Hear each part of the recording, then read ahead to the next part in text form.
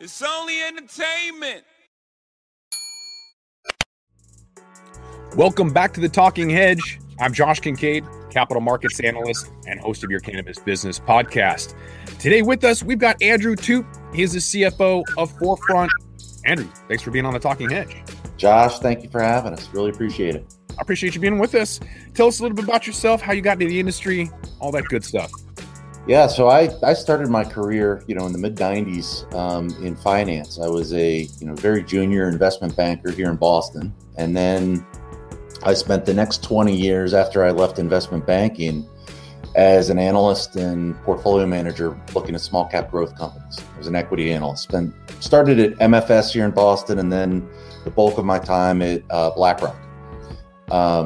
And how did I get into the cannabis industry? So in 2013, I left BlackRock and I was looking for something new to do.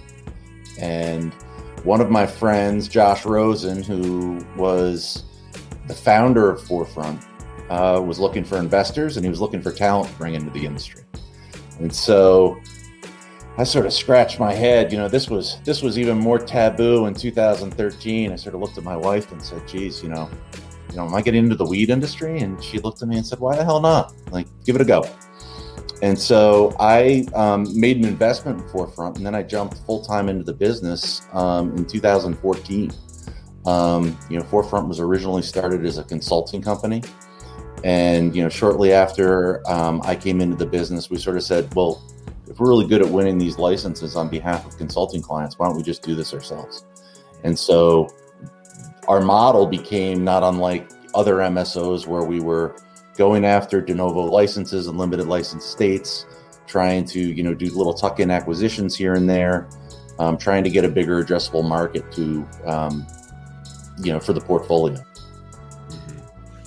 Before I dive into multi-state operators, MSOs, kind of the rise and fall of MedMen, when you got in, Boston wasn't an opportunity. Massachusetts, really didn't have a market. A lot has happened. So before we get into kind of, East Coast, West Coast, expanding or emerging markets and existing, I want to kind of dive into BlackRock. You were there for over 10 years as a fund manager, portfolio manager.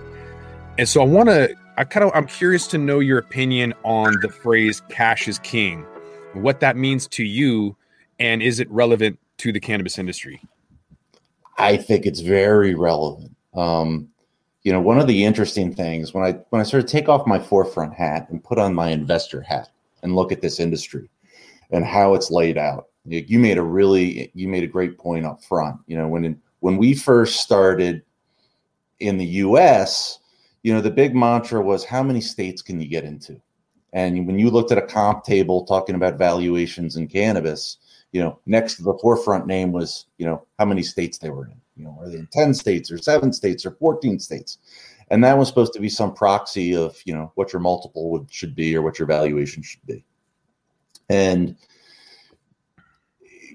capital formation in this industry, this is a capital intensive business, and capital formation has historically been really hard. So if you are in 14 states trying to raise the capital to build out operations across that footprint, and then having enough operating talent to come in and run it effectively is really, really hard. And so your observation earlier, we had, if you go back 3-4 years ago, the clear leaders in the space were in the US were, I would say, MedMen, Ianthus, and Acreage. And they had these massive footprints. And I think is what's so interesting about where we are in cannabis right now is because we had a big liquidity crunch in 2019, and it really shook people out. So the folks that, were, more of the promoters, the carnival barkers that didn't really know how to operate started to get really, really wobbly. And a lot of some of those folks didn't make it. And so here you go into 2021 right now, where a lot of these players in the industry, you look at the top 10, 15 players in the industry, but most of them are profitable.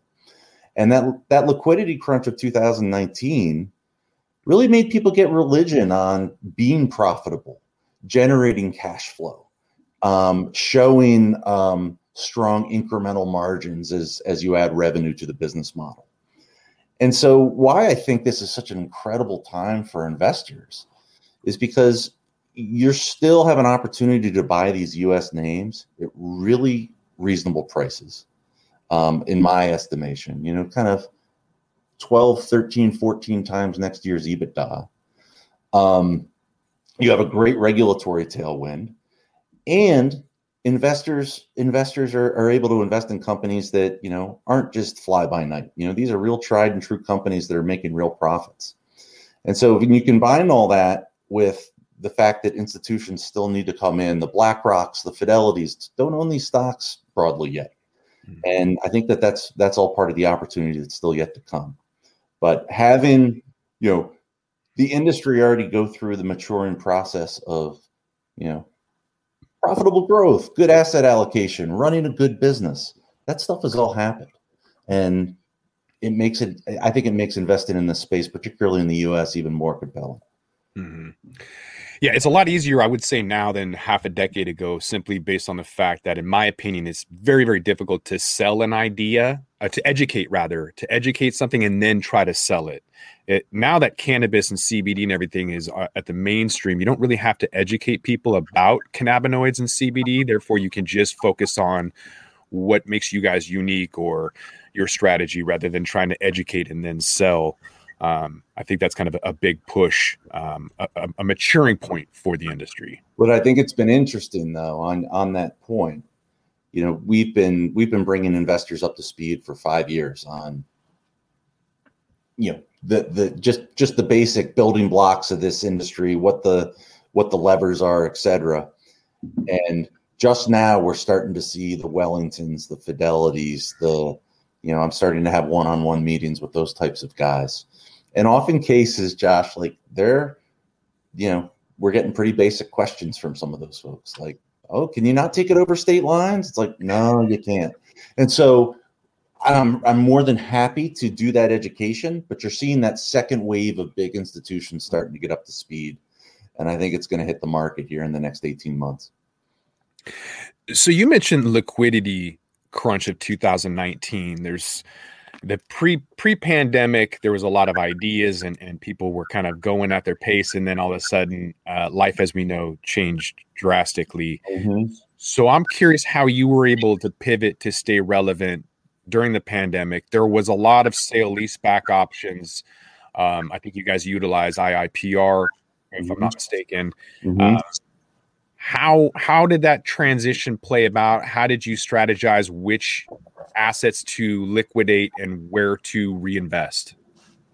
Yeah, so we were a company that was very much on the right track in terms of we were focused on operations. We're focused on the limited license states where, we thought pricing was going to be buttressed for longer than, maybe a West Coast state or where there was unlimited licenses.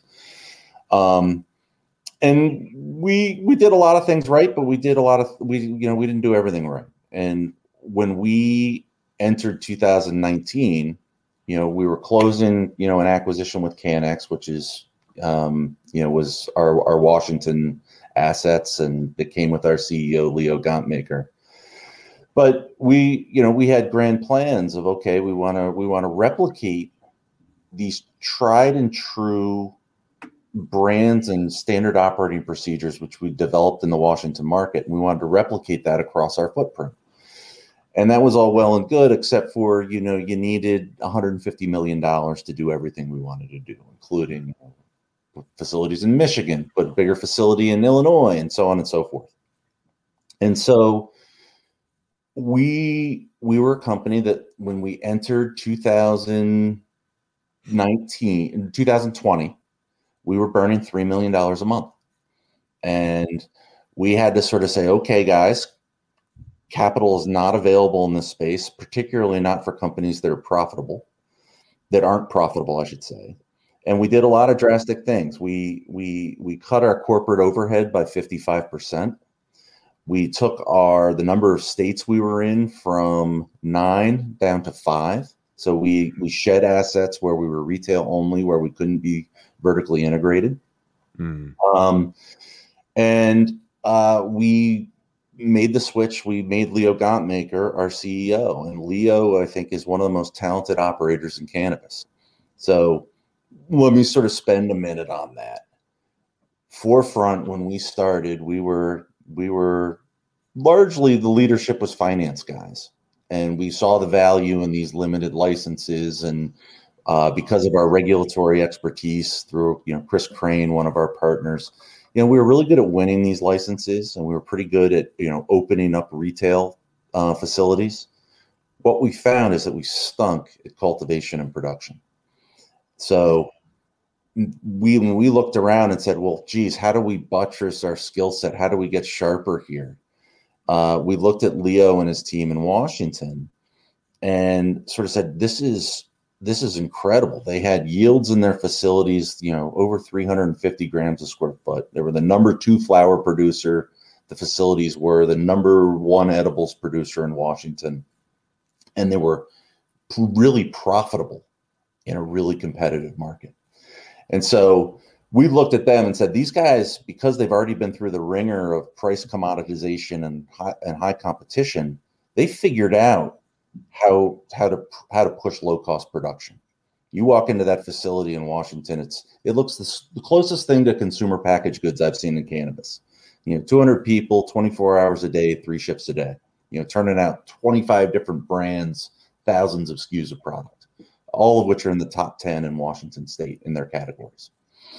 And so what our thesis is great. So we bring that expertise and those brands that have been so successful in Washington, and we port them into more nascent recreational markets of Massachusetts, Illinois, where we're vertically integrated, and we're entering California right now with what we think is the largest cannabis processing facility in the world that opens in the next 2 weeks.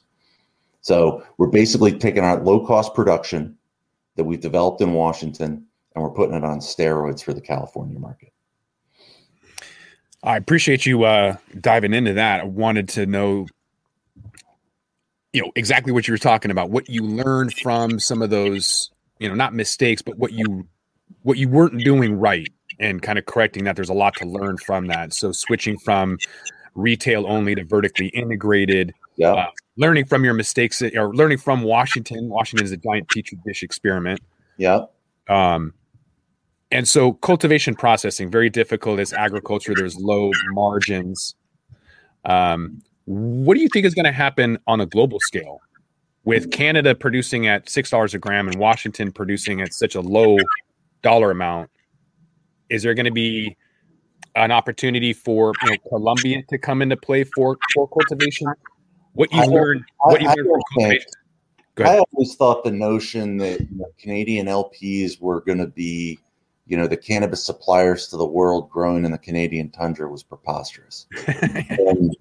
and it's, as those market caps got bigger and bigger in Canada for some of the original LPs, they had to start to justify their market cap by saying, no, we're not just selling to 40 million people in Canada. We're gonna be suppliers to Germany and and it was largely BS. I think that it was sort of market cap justification in my mind. I would argue that yes, you can produce in Colombia for 5 cents a gram.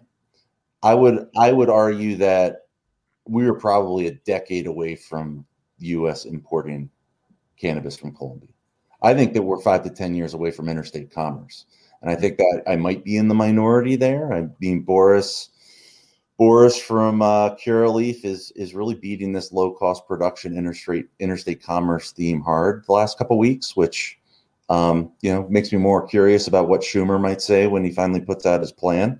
Mm-hmm. But I think we're 5 to 10 years away from interstate commerce, let alone bringing cannabis in from Colombia internationally.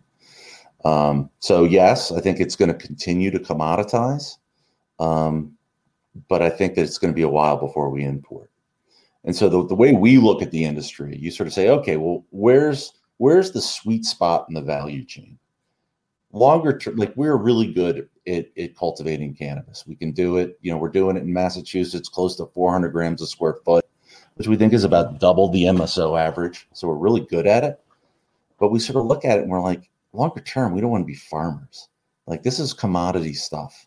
There are going to be farmers that come into this and big, large scale ag in the US that's going to figure out how to grow this really, really cheaply.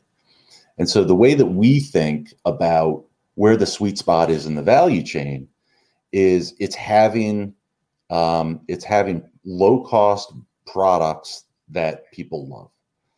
And we want to be a finished goods producer. And you'll notice that we got into California. We don't have a cultivation facility in California. There's plenty of raw material to feed our finished goods. And so if you look at California, we've basically taken our low cost production in Washington and put it on steroids to hit the California market. And we always say, and this is a big point, Josh, like we think price is our brand. And we are very cognizant that the end markets of cannabis have a lot of price elasticity, meaning that if you can give a customer a great product at a great price and you can make margin doing that, you're going to take outsized market share.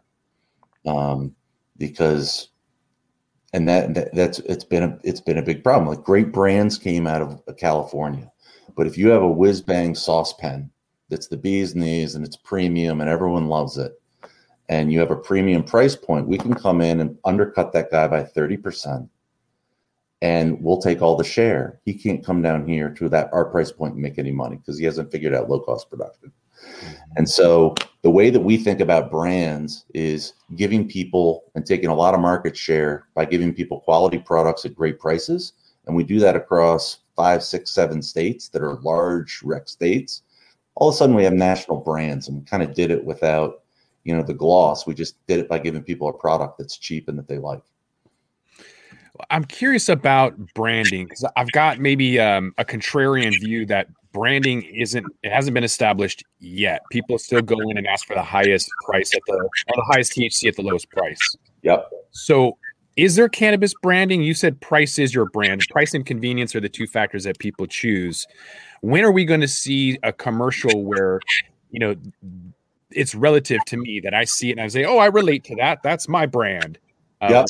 We're not there yet. When is that going to happen? Well, I think the only brand in cannabis right now is Cookies. Mm-hmm. Like I think. And so, look at our Washington facilities. So we've got, we're the number 2 flower provider in Washington, where we have good, better, best flower. Funky Monkeys, our premium brand. Legends is more of our middle of the road brand. And then we have a popcorn bud brand called Mini Buds. We in Washington State, when Leo started there six plus years ago, everyone said you're crazy, like to go into Washington State rec market. There are all these established medical brands, and they're just it's already saturated. All but one of those are now gone because they haven't figured out low cost production. Mm-hmm. And so I think we're just very dubious about the celebrity endorsed brands. No one's walking into my Georgetown store in Massachusetts saying, give me the Willie's Reserve. They're just not. And so what we're seeing is after 6 years in Washington with close to 10% market share out of our facilities, we are finally having retailers come to us being like, yeah, we can take up price on these brands. People are saying Funky Monkey. Like, we know it's been really consistent. I know what I'm getting. They always have good premium strains. It was always at a great price. So, long-winded way of saying brands, after 6 years in Washington, we're finally seeing brands start to matter. And I think that's probably a pretty good timetable. So as you go to Massachusetts and you go to California, like, people hop around from brand to brand to brand on price. And it's going to be a while until things commoditize a little bit and the market shakes out a little bit before I think that you have the opportunity to establish brands, not just selling low THC. Mm-hmm. The other thing we were starting to see a lot of before this whole pandemic was a shift towards profitability, clean balance sheets.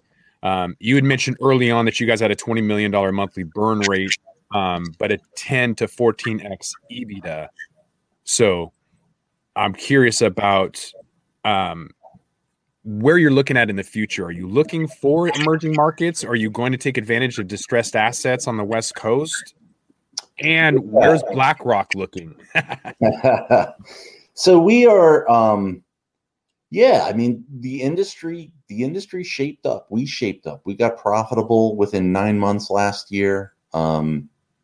And we got our balance sheet cleaned up where we're in a liquidity position where we've got, close to 20 million in cash. We've got closely held debt that's not due for 40 plus million in closely held debt that's not due for another 2 years. So we're feeling good about our balance sheet, but we think that the opportunities right now, we want to get deeper into the states we're already in. So we want to be, in Massachusetts, we're opening our third retail dispensary next month, pending final approvals from the CCC. But we only have 15,000 square feet of canopy in Massachusetts, and our aspirations, and that's basically only feeding our 3 stores.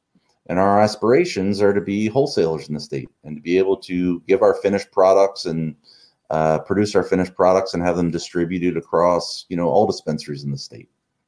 So we have aspirations to go deeper into Massachusetts and Illinois. We obviously, want to make sure that we nail this California opportunity. And I think, and we have a license pending in New Jersey, which we hope to hear on in the next, we're hearing in the next 30 days, but my fingers are crossed. So yeah, we might add on another state. We're feeling like we're playing on our front foot. We're feeling like our operating team is really clicking on all cylinders, and we have some confidence in our thesis of taking what we did in Washington and replicating it in other states. We're starting to see proof of concept in Massachusetts and Illinois.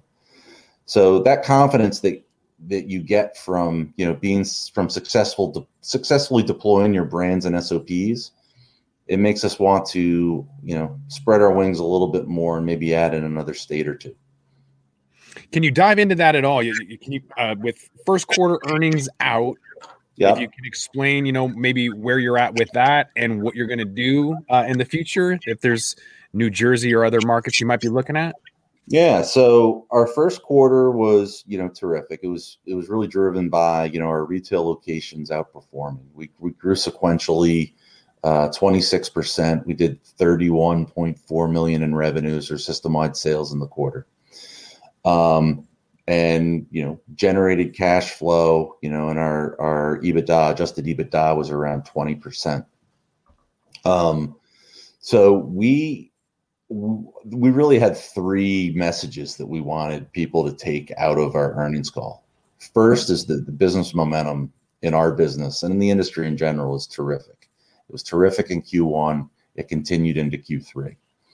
The second thing that we wanted people to know was that these projects that are going to fuel growth in the back half are on track, namely the opening of our Brookline dispensary, which we intend to open in June, and our commerce facility in Southern California, which we're turning on in June as well.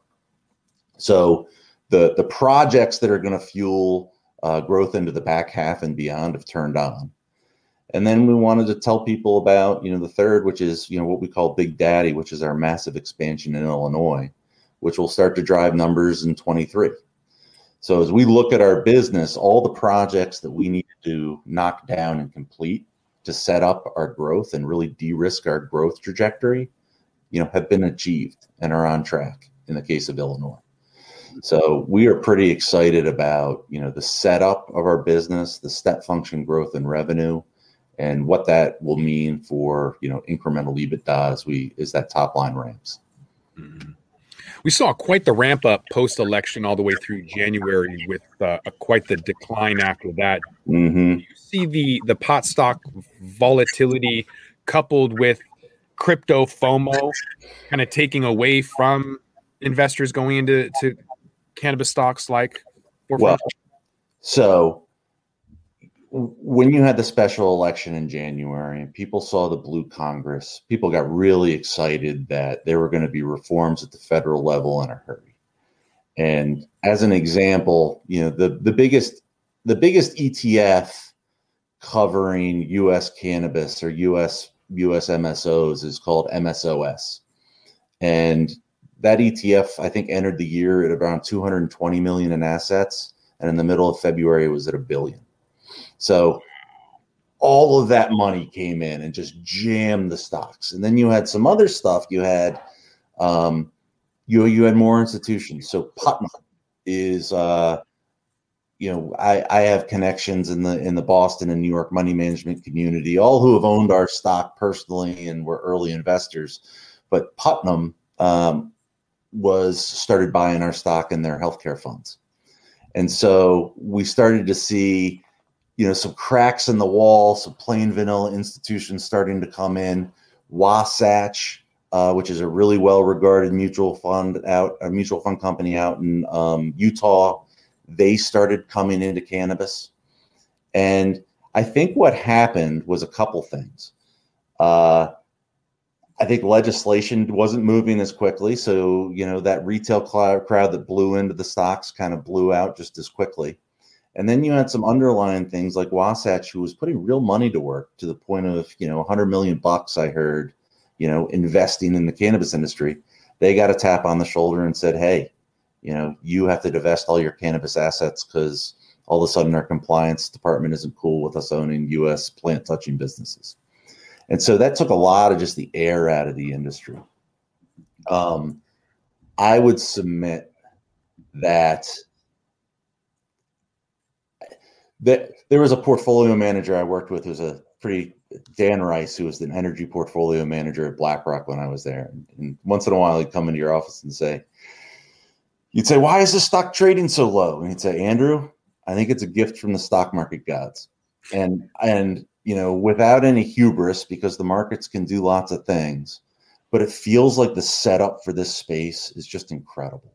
Like you can buy 50 to 100% top line revenue growth for profitable revenue growth for 13 to 14 times next year's EBITDA. That there's the inevitability of federal regulation changes. Seems like it's coming in the next 6 months, if not sooner. Mm-hmm. You're probably in the second inning of this expansion of the cannabis industry. It just seems like the setup for this, and then as soon as we get anything at the federal level, and I think banking is going to be really the straw that breaks the camel's back, is if we get banking regulations, that will eventually lead to, cost of capital coming down. It leads to allowance for uplisting on U.S. exchanges for us from OTC up to NASDAQ and NYSE. And then that leads the door open for institutions and their compliance departments to allow investment into cannabis stocks. And I think as a group, like assuming that the market doesn't totally fall apart, I think these things should trade at 30 plus times EBITDA, given their growth profiles and their cash flow generation. And you can buy this group right now for 10 to 15 times, and fundamentals are getting better, and you can see this wave of federal regulatory changes coming, and the inevitability of institutions coming in. I think it's a pretty powerful formula. I would totally agree with you. And for some people who aren't aware of what banking could do, if the MORE Act or Safe Banking Act or anything that passes that has banking, and you can now write off employee wages and property tax, all these things, if you're an MSO, that's going to immediately improve your overall profitability. Mm-hmm. Right. So once you can write off things at 280E, you have all of a sudden a massive amount of profit, and I would imagine your stock price is going to reflect that the moment that banking is allowed. Yeah. And just think of we've been financing equipment in our factories and our facilities. Mm-hmm. We've been financing that with equity raises. That makes no sense. As an industry, we've had to dilute ourselves by buying things that are asset backed, that should be asset backed financing. We've had to finance with equity. Mm-hmm. And so that was sort of the first phase. And then the second phase, like, okay, well, we'll do some equipment financing for you, but we'll do it at 18%. You're like, okay. And now you're getting to a point where, the cost of capital for those financings are starting to come down. Even, 3 years ago, IIPR was offering cap rates, the 20+% range. Right now, they're kind of in the low teens. And I think that they, have to go lower still. What'd you get for your Colorado facility, if you don't mind me asking? Is the rate still outrageous? Well, we didn't have Colorado. We had Washington and Massachusetts. Oh, I thought you were looking at Colorado real estate to expand in there. I was curious about their, because I know their real estate was absolutely ridiculous for companies. Yeah, no, I mean the cap rates that we're talking about are kind of in the low teens. So not great, but not ridiculous. And you have to remember though that if we build if we win a New Jersey license and we build a cultivation processing facility in New Jersey, you have to remember that the internal rates of return on that project are nearing triple digits. So, once you start cash flowing out of that thing, you could probably pay the whole thing off in 3 years. So while, a mid-teens or low teens cost of capital seems egregious to folks, when the project you're putting into it has close to triple digit returns, all of a sudden you're like, yeah, okay, well, yes, we'd like to see the cost of capital continue to come down, but we can still make a really healthy return even at these levels. This morning I saw that Apple had a rare downgrade, and I'm curious with the amount of prime brokers getting into analyzing and rating cannabis, like Bank of America. We even had Flora had an IPO on NASDAQ, the first plant-touching company to have a direct listing on NASDAQ. I'm wondering if all of this is kind of getting banks, institutional investors on board. What is it going to be to finalize that? Because obviously they don't want to risk their charter. Is it a banking law that's going to get them finally on board and get the BlackRocks involved? I think that it's really the compliance department. And I'll give you an anecdote. So I have a good friend who works for, I actually was with him yesterday, works for a fund company here in Boston that's got about $15 billion in assets. And they got really hot to trot on launching a cannabis fund, and had changed were ready to change their prime broker to one that was willing to process cannabis names. They were ready to go. And their outside counsel calls their compliance department and says, okay, so you're now on the hook for wire fraud. Is that what you want to be? And of course the compliance, the internal counsel sort of says, holy crap, no, that's not what I'm really scared. And so what I would submit to you is that compliance departments want to jump in the pool. You're seeing Jeffries, you're seeing Needham, you're seeing Craig Hallam. They have analysts covering the space, but they're not really in capital formation mode in earnest right now because, we want to give advice, we want to raise money. I think that when banking comes, you have an acknowledgement by the federal government that this is quasi-legal. Even though it might not say that, who knows what this Safe Banking Act is finally the final language is going to look like. But I think that it will give folks enough comfort, internal compliance folks, I think it will give them enough comfort and enough cover your ass to jump into the pool. I think they're that close. And I think they're just looking for an excuse to make that leap. And I think safe banking is just going to be, pushing that snowball down the hill. Yeah, maybe KYC should have been KYA instead of know your customers, cover your ass. Yeah, interesting. So I don't know. I don't know what's going to happen with the industry. I don't know if you've got any crystal ball predictions. Or is there anything that you want to, throw out there that you think is going to happen? Obviously, you said legalization isn't going to happen for this administration at all. 5 years, maybe 10 years. We are kind of approaching that golden age of U.S. cannabis. Is there any crystal ball predictions you have that you want to include at this time? Well, I think that increasingly you're going to hear people talk about low-cost production and the importance of that. because of the elasticity in the end markets, and you're seeing, when Boris from Curaleaf came out with the land they're buying in Colorado, just talking about low cost production, these MSOs, the bigger MSOs are going to have to start to tune into that, because making money in Massachusetts right now selling weed at $4,000 a pound is pretty easy. But as that continues to commoditize, they're going to have to sharpen their pencils, really sharpen their operations and get costs out. So I think that's going to be a really big deal, and increasingly a big deal. And there are companies, I think that we are probably, the top one or two low cost producers right now. We just need more scale. So I think low cost production is going to be a big deal going forward. I think that there's going to be a ton of consolidation in this industry over the next 6 months. From my chair, I am part of our business development team, and it is a very flirty environment out there right now. People are looking to, get scale, shore up their footprints, bring more talent into their and know-how into their organizations. And it's a fascinating time, right? Because here you have this $100 billion industry in the US, and people say, okay, well, who do you own? It's like, all right, well, I own GTI and Curaleaf and maybe Trulieve. And after that, there's a lot of money to be made in that sort of second tier who are coming on strong, like us, I think.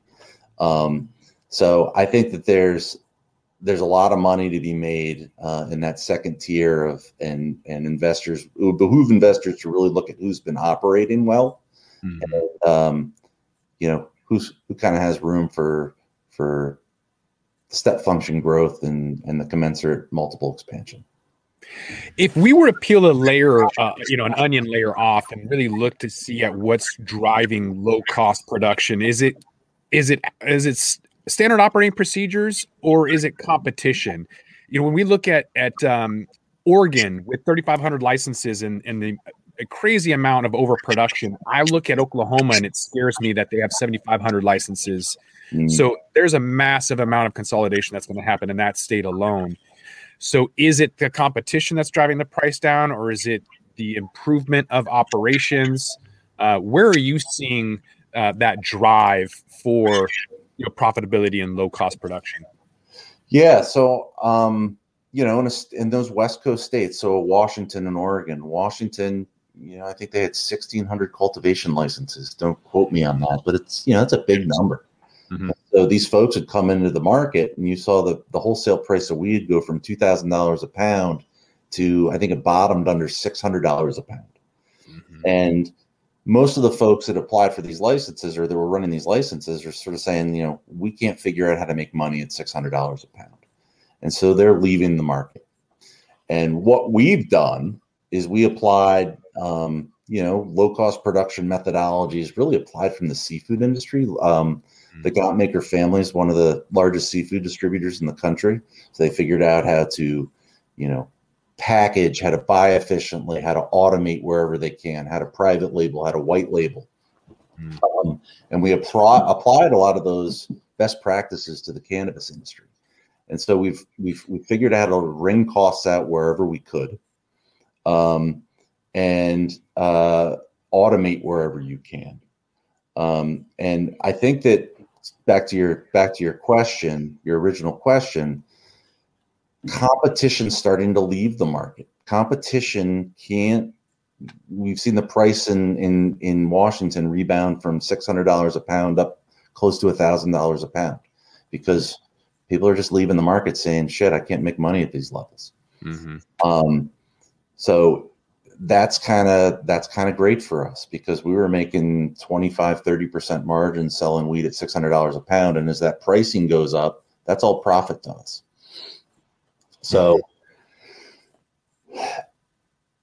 Washington is, as you know, a very competitive market, but our theory is if you can make it there, you can make it anywhere. Mm-hmm. And if you're just working in Florida, Massachusetts, Illinois right now, you can throw labor at the problem and you can still make plenty of money because the pricing's so good. But you're going to have to figure out, sooner rather than later, how to produce efficiently at scale. Mm-hmm. Yeah, there's a lot of first mover advantages of being in business as long as you guys have knowing the industry, knowing the markets. It's funny that you got some of your SOPs from the fishing industry because we've seen some of the cannabis containers look like tuna. Mm-hmm. And it didn't work out very well. The branding didn't work out. People thought it was tuna, and so they've switched. So I just thought that was kind of a funny little comparison there. But definitely some really good, phenomenal first mover advantages that you guys have. So I'm going to be excited to see where you guys move. As there is consolidation, that's going to create a substantial amount of opportunities for you guys.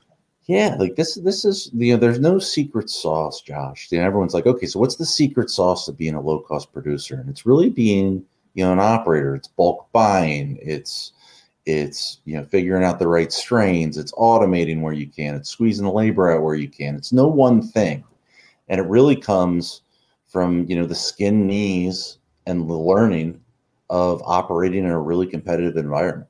Mm-hmm. We can take those lessons and we can apply them to states that are a lot less competitive, and I think it sets us up for not only taking a lot of share, but allowing us to be the price leader, but also being very profitable at the same time. Mm-hmm. Yeah. Exciting times. We're going to have your LinkedIn contact as well as Forefront's website in the description for the show notes. Is there anything else you'd like to plug at this time? No, we really appreciate you having us on. We're just stay tuned for Forefront's entrance into the California market. We're turning on a facility which we think is going to be very disruptive. And as an investor, when you find companies that have a disruptive technology or a disruptive facility coming online, I think that it sort of behooves people to pay attention. So we're excited to see how California goes, but we love the setup. Yeah, I'm hoping to get down there, maybe do an interview live at the world's largest production facility down there in California, with the 5th largest GDP market in the world being Cali. That's exciting. Yeah, welcome anytime.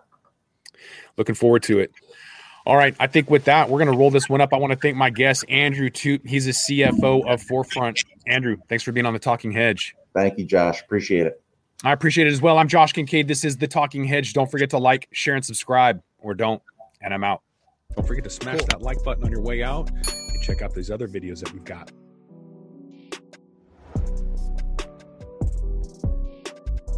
Thanks for listening to today's show. To check out more great cannabis podcasts, go to podconnects.com. Here's a preview of one of our other shows. Infused, a cannabis talk show, is a one-of-a-kind look inside the cannabis industry. Meet the amazing people who make cannabis businesses bloom as they join host Nick with Francesca and Mike for creative cannabis conversations. Get an honest look at the business of cannabis, including trends, best and worst practices, products, education, and advocacy. Whether you're canna curious or running a cannabis, Infused has canna conversations that count. Infused is available on YouTube and is now streaming as part of the PodConnects network.